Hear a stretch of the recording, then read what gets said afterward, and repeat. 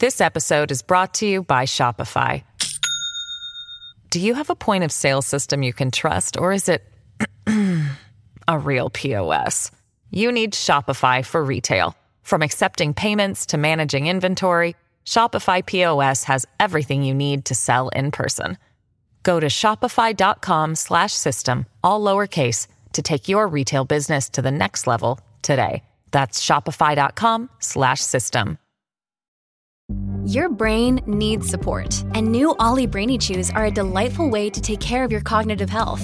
Made with scientifically backed ingredients like Thai ginger, L-theanine, and caffeine, Brainy Chews support healthy brain function and help you find your focus, stay chill, or get energized. Be kind to your mind and get these nootropic chews at ollie.com. That's OLLY.com. These statements have not been evaluated by the Food and Drug Administration. This product is not intended to diagnose, treat, cure, or prevent any disease. At Evernorth Health Services, we believe costs shouldn't get in the way of life-changing care, and we're doing everything in our power to make it possible. Behavioral health solutions that also keep your projections at their best? It's possible.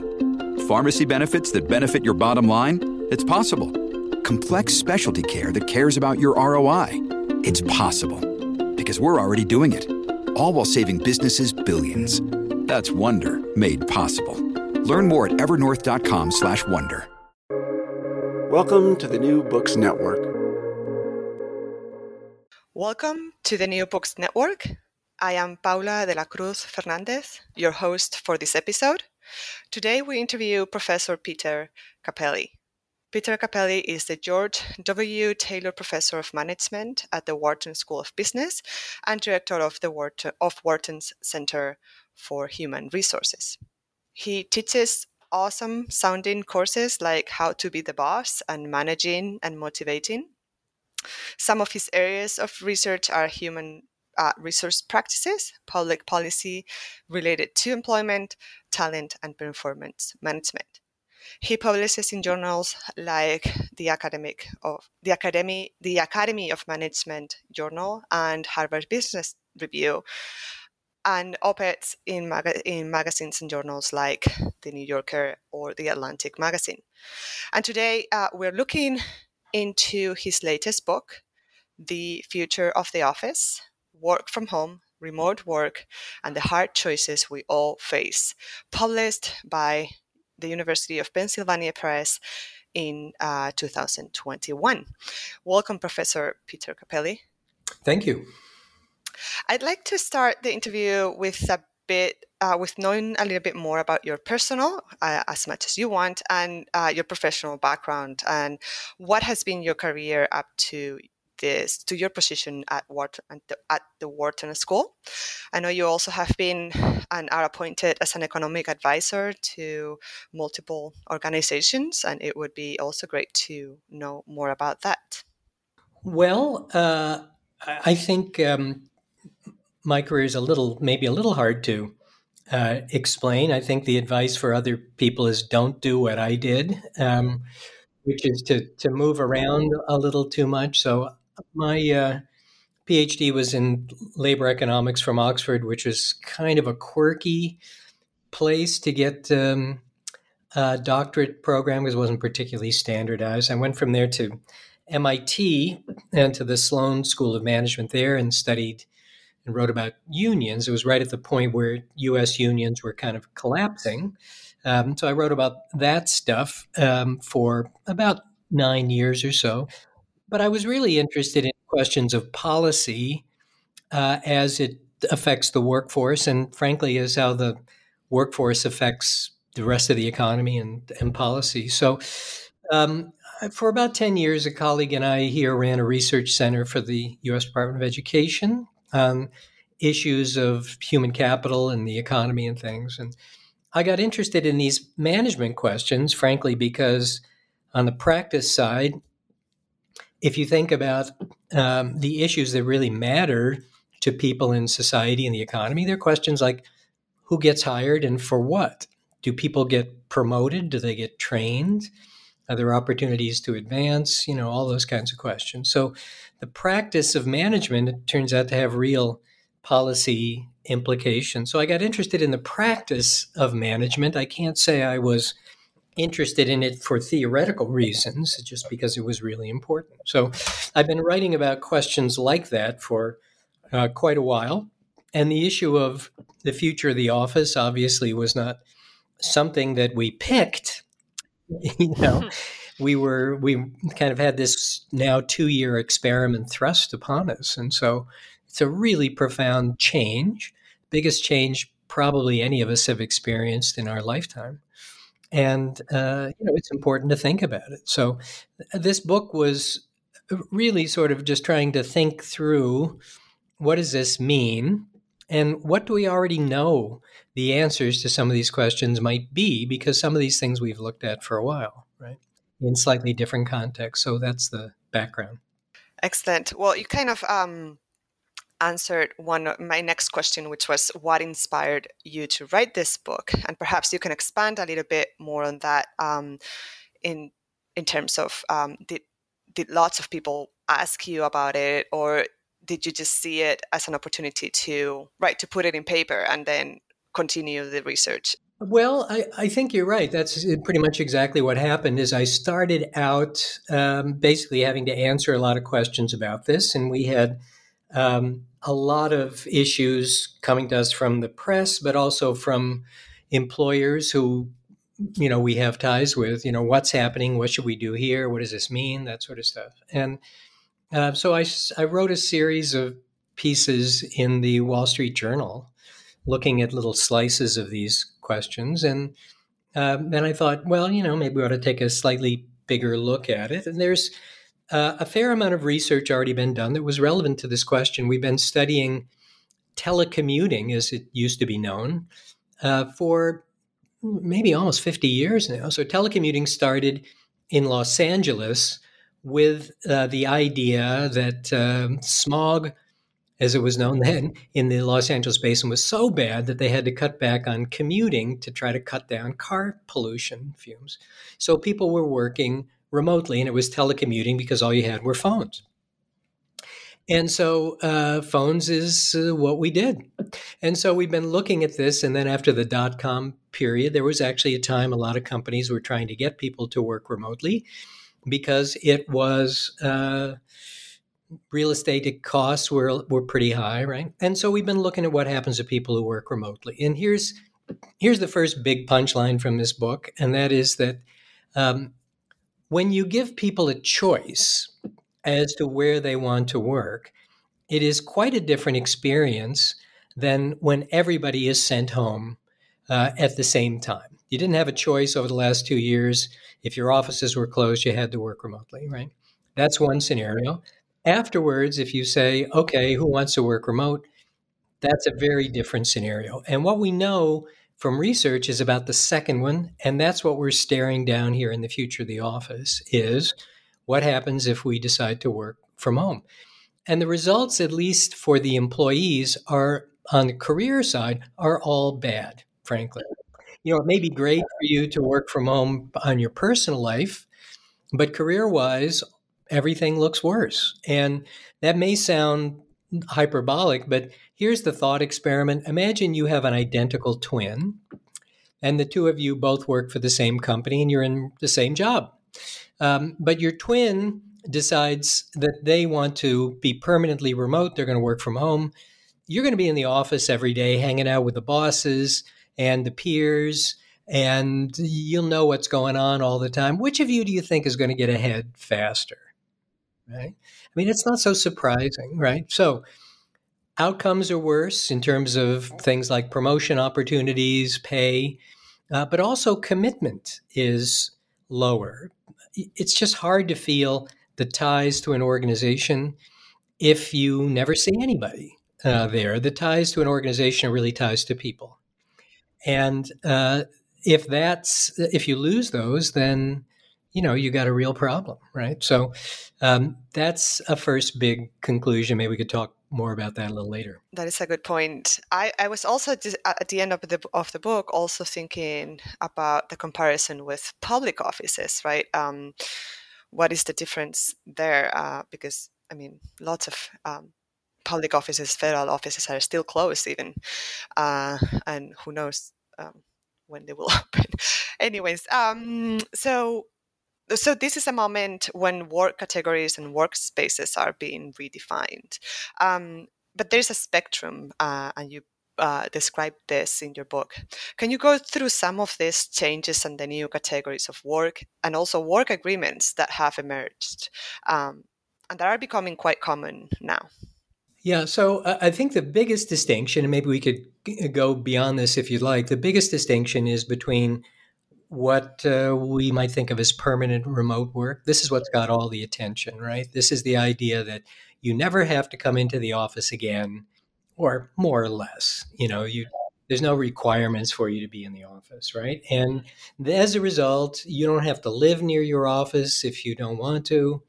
You could pick up and go someplace else. That's the dream a lot of people seem to have. You can keep your New York City salary and move to Santa Fe, New Mexico, or the Tetons or something, and wouldn't that be lovely?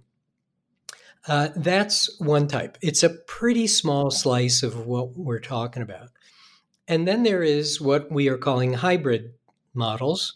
And hybrid models basically just means not permanently remote, and not regularly in the office either. So it's everything in between.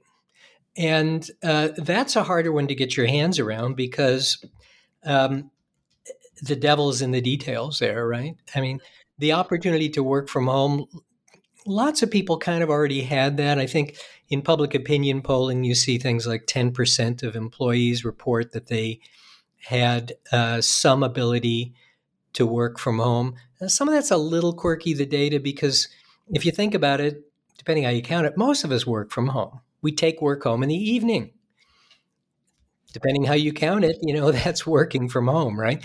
But more people have had an opportunity, to go home early on Friday, let's say, and take some meetings on the road and then just go home rather than come into the office. That counts as hybrid too, right? So, but it's not what most people are thinking of. What most people are thinking when they're talking about hybrid is on a regular basis, I can do what I would have done in the office at home. And there, the big question is, how does this help employers? In the public discussion, it's virtually all about what employees want, right? And the problem with that is there's no reason to think you're going to get it just because you want it, right? Employees want all kinds of things and never get them. We all want higher pay. We'd like nicer offices. We'd like bosses who are not so difficult. We'd like all kinds of things. We don't get them. And the only reason we're going to get these things is if we think it somehow helps the employer because they get to call the shots, right? And it's not clear on the hybrid front how this is going to help employers. Permanent remote, we know what that story is. They're going to take your office away and cut the parking requirements and reduce the cafeteria expenses and the gym memberships and all the perks and things associated with being in an office. They're going to take all those back and save a fair amount of money. That's the way they're thinking about permanent remote. And the companies that are in favor of that and allowing people to do it, that's what they're going to do, right? Hybrid, not so clear. Right.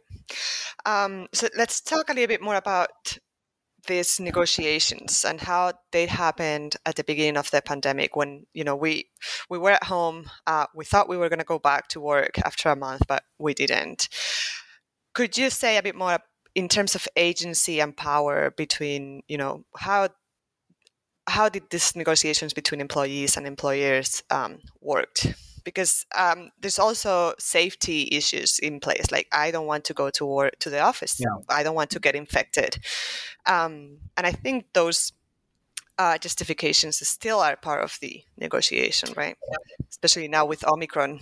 Yeah. Well, I don't think that there was the power imbalance is enormous, right? Employees as individuals have almost no power negotiating with individual employers, right? And this is, not profound. We've understood this for at least 150 years or so, right? So I think what was going on, if we think back to the U.S. story, people started working from home because the government made them. They told the employers, you have to shut down, right?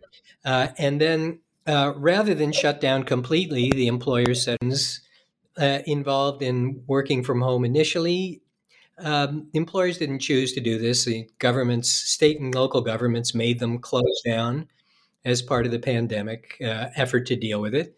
And the idea of working from home was kind of a last minute adjustment. It looked like it was going to go on long enough that it wasn't just going to be for a week. It was going to be maybe for a couple of weeks initially, we thought. And so people in white collar jobs were trying to get things done from home, and then went on a little longer. And so more employees, companies tried to get them online so they could do their work from home.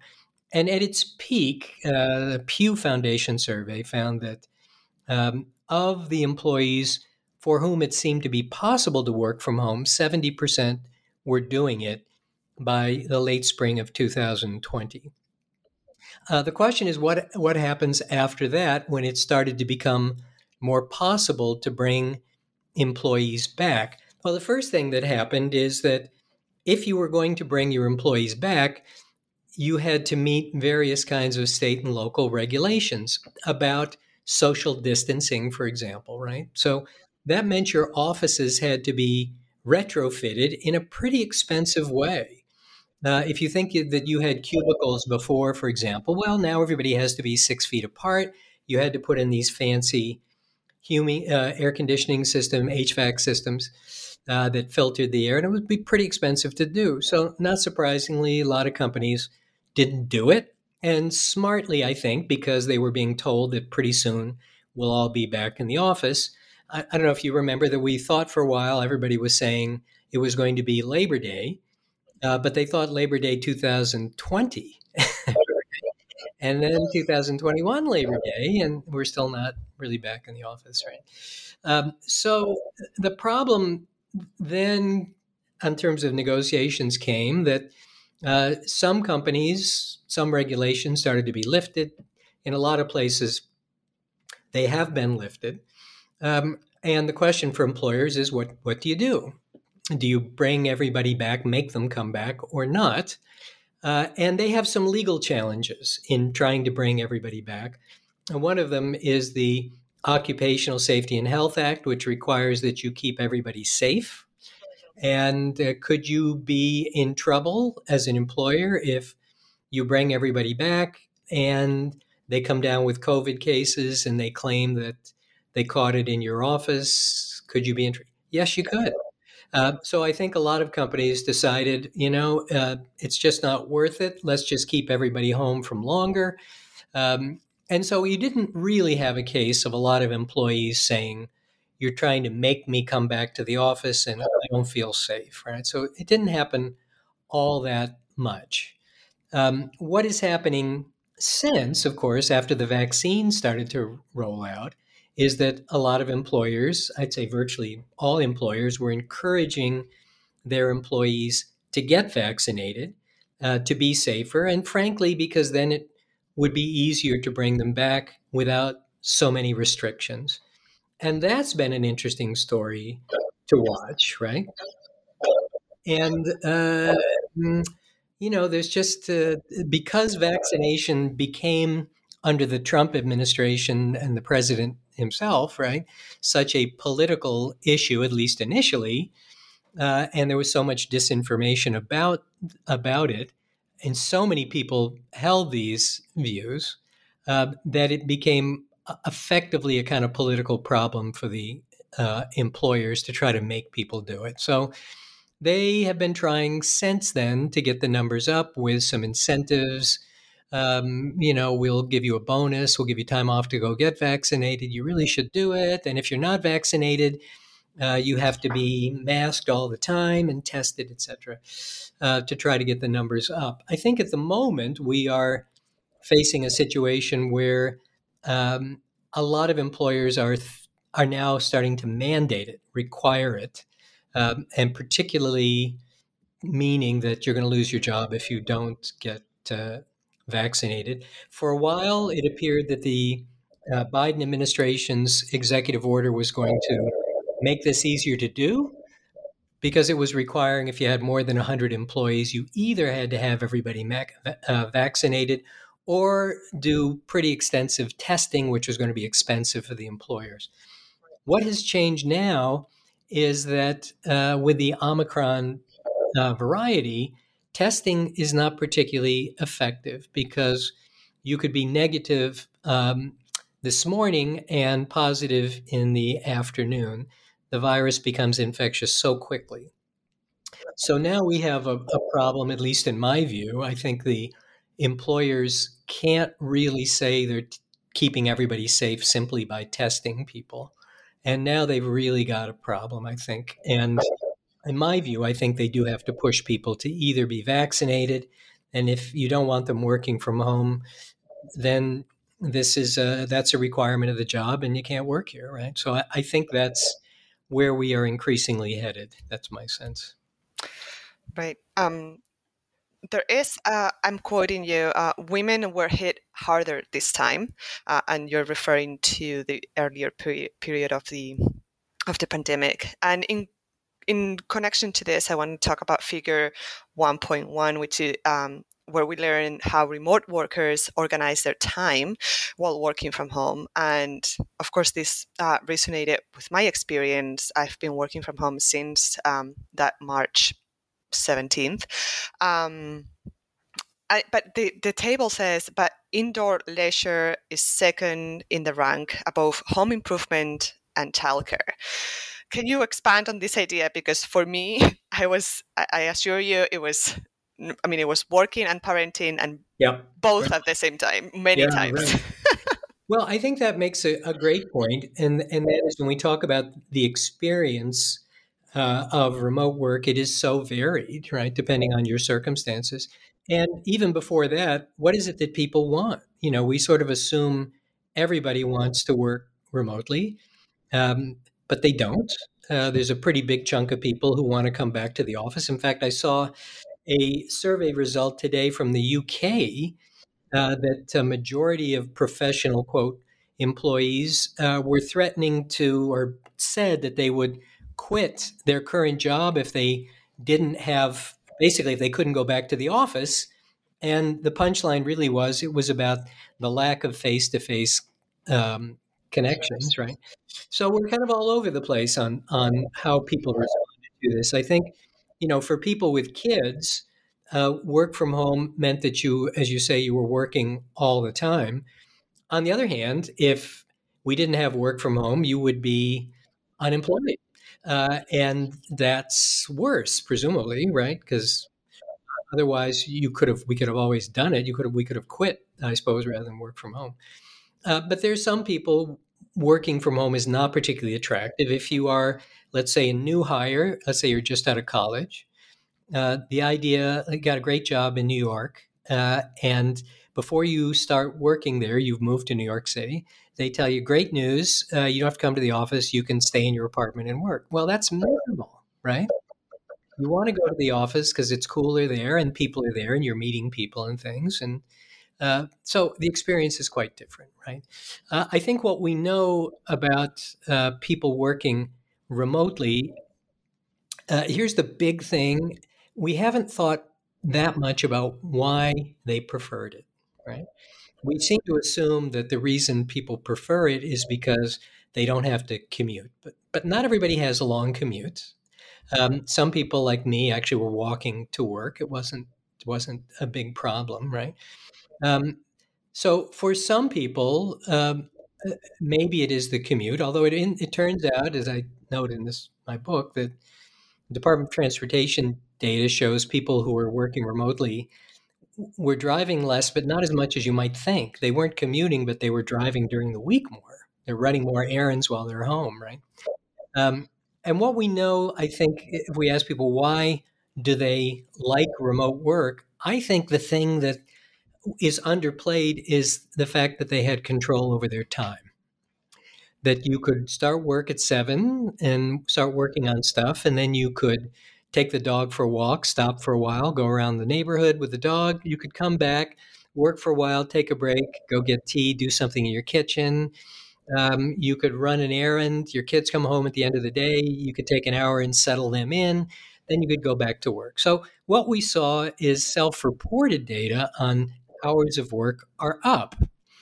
But how much of that is actually kind of fuzzy? It's a good question. Uh, when I talk about work, I'm talking about the paid employment work. How much of it is, am I counting the time I took breaks and that sort of stuff? We do know that it extended into the evening much more than ever before. So companies that were looking at electronic records of what their employees were doing, there was a second shift, quite definitely after the dinner hours of people going back and finishing work then. But I think what people liked is that they liked the ability to control their time and take breaks when they needed to or wanted to, and the fact that they didn't have bosses breathing, in some cases, down their neck the whole time. They had more control over what they did and when. That we could duplicate, right? You could do that in the office. The thing I see as the worst outcome is a lot of employers who are thinking about continuing remote work or work from home are also investing in tattleware. And tattleware is basically monitoring to make sure that you're in front of your computer during the entire day. Well, that's the whole reason for being home, is to not have to do that, right? So that's a good question we need to think more about, is what is it that people actually want to do when they're working remotely or even in a kind of hybrid model, and can we accommodate that? This episode is brought to you by Shopify. Do you have a point of sale system you can trust, or is it a real POS? You need Shopify for retail. From accepting payments to managing inventory, Shopify POS has everything you need to sell in person. Go to shopify.com/system, all lowercase, to take your retail business to the next level today. That's shopify.com/system.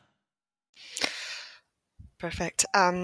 Another interesting figure is the one that talks about technology and how much remote work, how much do you think the issue of technology and all the problems that came up with connecting people remotely had repercussions on productivity then and now? Do you think people work the same way, or in the same productive way now than in the office? Well, that's another, of course, terrific question. And, the limitation, which we're forced to admit, is that we really don't know that much about how productive people were in the office. So are we better or worse? It's pretty hard to say. The folks that have looked at this kind of carefully with workers who are individual contributors, so kind of what they've done, the conclusion seems to be that output stayed about the same. In other words, it didn't fall. But hours of work, self-reported, went up. So that suggests productivity fell, right? If you're doing the same amount in a longer period of time, it fell. But are we really sure how we're counting all that time spent kind of at work? These are all white-collar workers we're talking about. So it's not that they were scamming the company by reporting more hours. They didn't get paid any more for it. They're on salaried workers, right? So I don't think on the individual contributor side, we've got a lot of evidence that it's been better. I think on the collaborator side, when you're working in teams and things, it's just really hard to know. I think what we do know is that people don't feel that virtual is as good as face-to-face. And there are lots of little quirky reasons for that. Here's one, for example, that if you think about your typical meeting, right, a lot of the interesting stuff about a meeting is talking to the people before the meeting begins. And then after the meeting is over, talking to them on the way out about what happened in the meeting, right? And the problem is, if you are the virtual person, you miss all that, right? But again, the important issue for us is not so much to compare this all in the office to all at home. It is to think about hybrid or even remote, where some people are in the office and some people are at home. And I think the experience there is pretty clear that if you are the person calling in, even if it's video, you tend to get ignored if the other people are there in the room. And I don't think that's particularly surprising, right? I was intrigued also by the analogy you make in another page. You say hiring a new employee to be a full-time remote worker, and you already talked about that, how difficult it is to become, the onboarding phase being remote. The extreme case, right? And then is similar to engaging with a consultant or independent contractor. Can you explain that analogy, please? Well, if you think about a permanent remote worker, right? So this is somebody who's not going to be in the office. If you have meetings and they're on the team, they're going to be, Zooming in on the meeting or maybe calling in on the meeting. You never see them. Does that feel any different than having a contractor? Uh, doesn't really, I don't think. Maybe a little bit. But I think the big issue is, let's say you're the chief financial officer of the company and you're asking this question, please tell me why we're paying employee-related expenses, payroll taxes and that sort of stuff for this person, and for contractor we don't. So why is this person still an employee and not a contractor? And I think that's the question we have to answer. And the answer is not going to be so obvious, right? If somebody is really permanent remote, and we don't feel that we have quite the same ability to lean on them as we do, let's say, people who are in the office. The last minute project comes up. You look to the first person who's in the office to help you. Maybe you get on Zoom or you try to email the people who are remote, but they don't respond because they're part of the reason for being remote is because they're not glued to their computer all day. So you pass them over and you go to the person next to you. So it starts to feel more like a contractor. Now, you could try to change that, and you can see why some employers might want to, and say, if you're going to be a remote worker, you've got to be available to us during the following work hours. And you could do that so that they have to be kind of always on. We had a colleague at Wharton who used to do that when he was working remotely.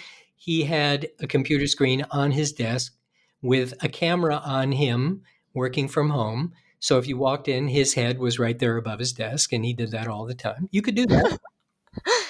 You could do that, but the problem for the remote worker is, do you want to do that? Isn't the whole point of being remote so you have control of your time, right? So I think that's a big concern. If you are a person given the choice about, do I want to be a remote worker, you have to ask yourself, what's going to happen to me if I am a permanent remote worker in particular? I think it's a pretty risky task. And I think one of the things to ask yourself, too, before you go too far down the path on this and say, yeah, I want to be a permanent remote worker. My Silicon Valley company told me I could work anywhere, so that doesn't matter. So we're selling our house, we're moving to Wyoming, and I'm going to be working from there. That'll be great. Well, what's the average tenure of a Silicon Valley tech worker? It's a couple of years. So you get out there, and 2 years later, boom, your job's gone. Well, if you're in Silicon Valley, pretty easy to find another job. You're betting, I guess, that if you're in Wyoming, somebody else will offer you the opportunity to work remotely. But that's a pretty big bet, right?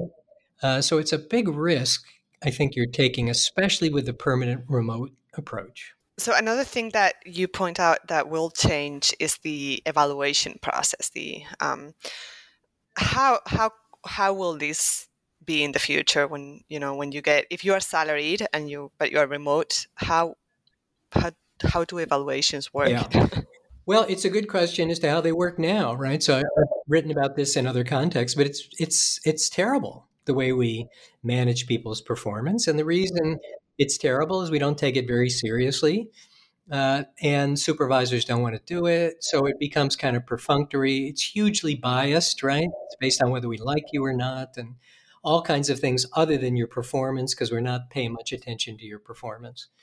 And the big risk, of course, for remote workers is if the boss is giving my performance appraisal based on basically what she sees me do, and you're a remote worker and they don't see you doing anything, what are they going to say about you, right? That's the that's the big downside risk. The plus might be that it could force supervisors to take this whole process more seriously. And by supervisors, I should really say it's not their fault.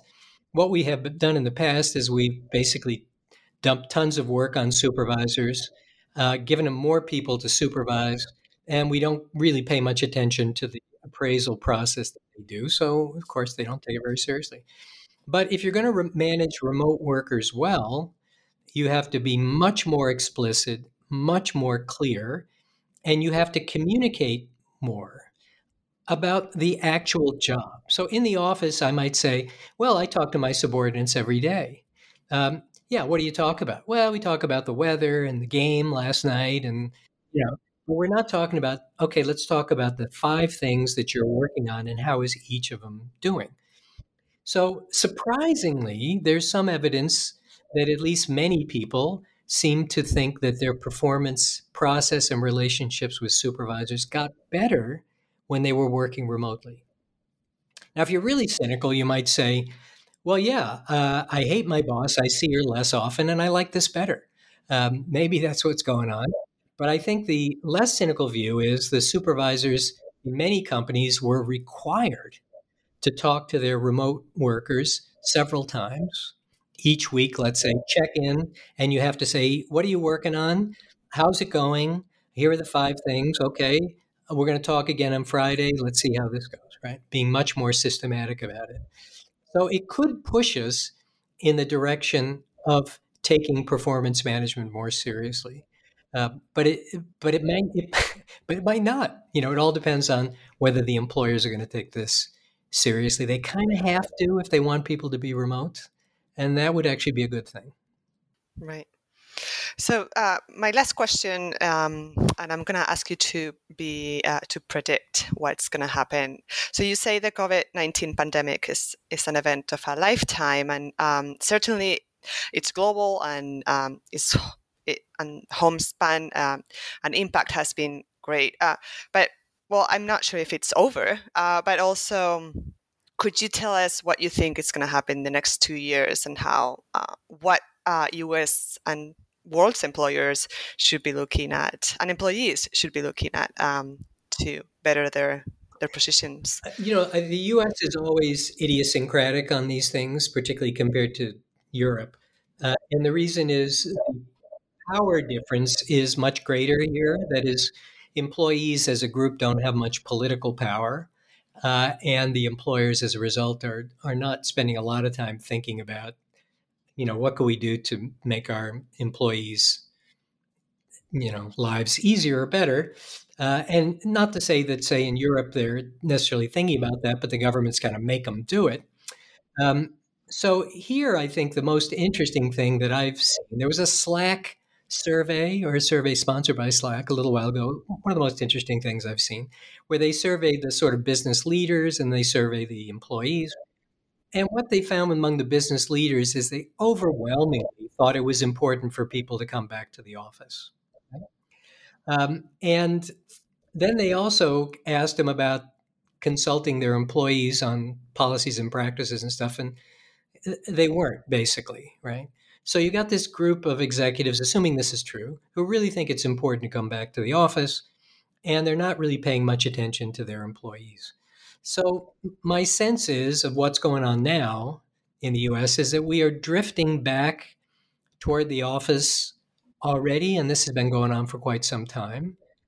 There are some employers who've made big statements about remote work, most of them have talked about hybrid in the sense of, the ability to be flexible about working from home more.